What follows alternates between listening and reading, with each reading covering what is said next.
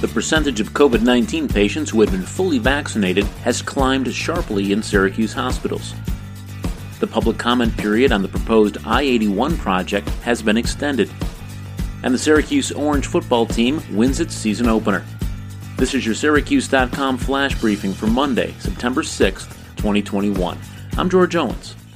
The percentage of COVID-19 patients who had been fully vaccinated has climbed sharply in Syracuse hospitals this summer. Numbers recently released by Onondaga County show that while fully vaccinated people are still far less likely than the unvaccinated to be hospitalized, the gap has gotten smaller. From March 1st to June 30th, the unvaccinated or partially vaccinated were hospitalized at a rate 7 times higher than the fully vaccinated. In July and August, however, that rate had dropped by more than half. The unvaccinated were about 3 times more likely to be hospitalized during July and August. The good news is that far fewer people overall are hospitalized now than in the winter months, despite a rapid rise in confirmed cases this summer. On Thursday, 68 COVID-19 patients were in Syracuse hospitals. At the peak of the winter surge, just as vaccines began to roll out, there were 336. The county's newly released data dates back to March. That month, the fully vaccinated made up just 4% of those hospitalized for COVID-19. By August, as the number of people who got their shots more than doubled and the highly contagious Delta variant took hold, that rose to 36%. Some of that rise can be explained simply because there were many more vaccinated people in August than in March. State data shows that by the end of March, just over 111,000 Onondaga County residents had been immunized. By the end of August, that number had more than doubled to over 285,000. The number of fully vaccinated people admitted to the hospital, though, was 13 times higher in August than in March. 6 admissions in March versus 78 in August. But there's more at work in the rise of fully vaccinated people getting sick enough to be hospitalized for COVID-19.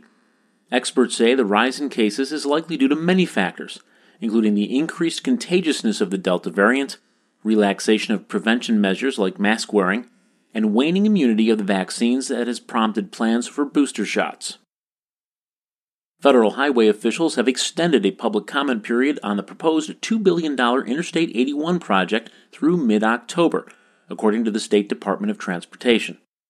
The 30-day extension allows people more time to study the massive proposal and submit comments to the state and federal officials overseeing the plan.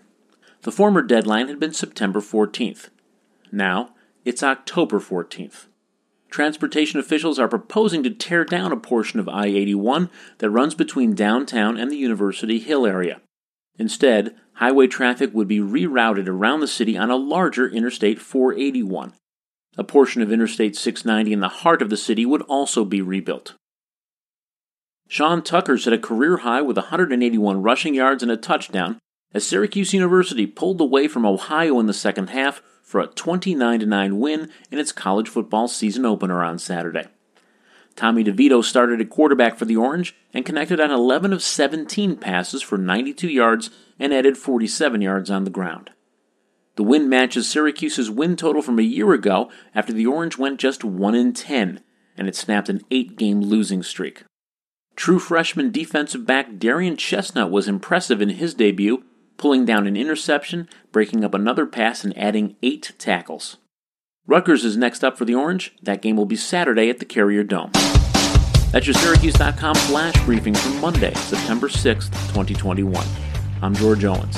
Thanks for listening, and have a great day.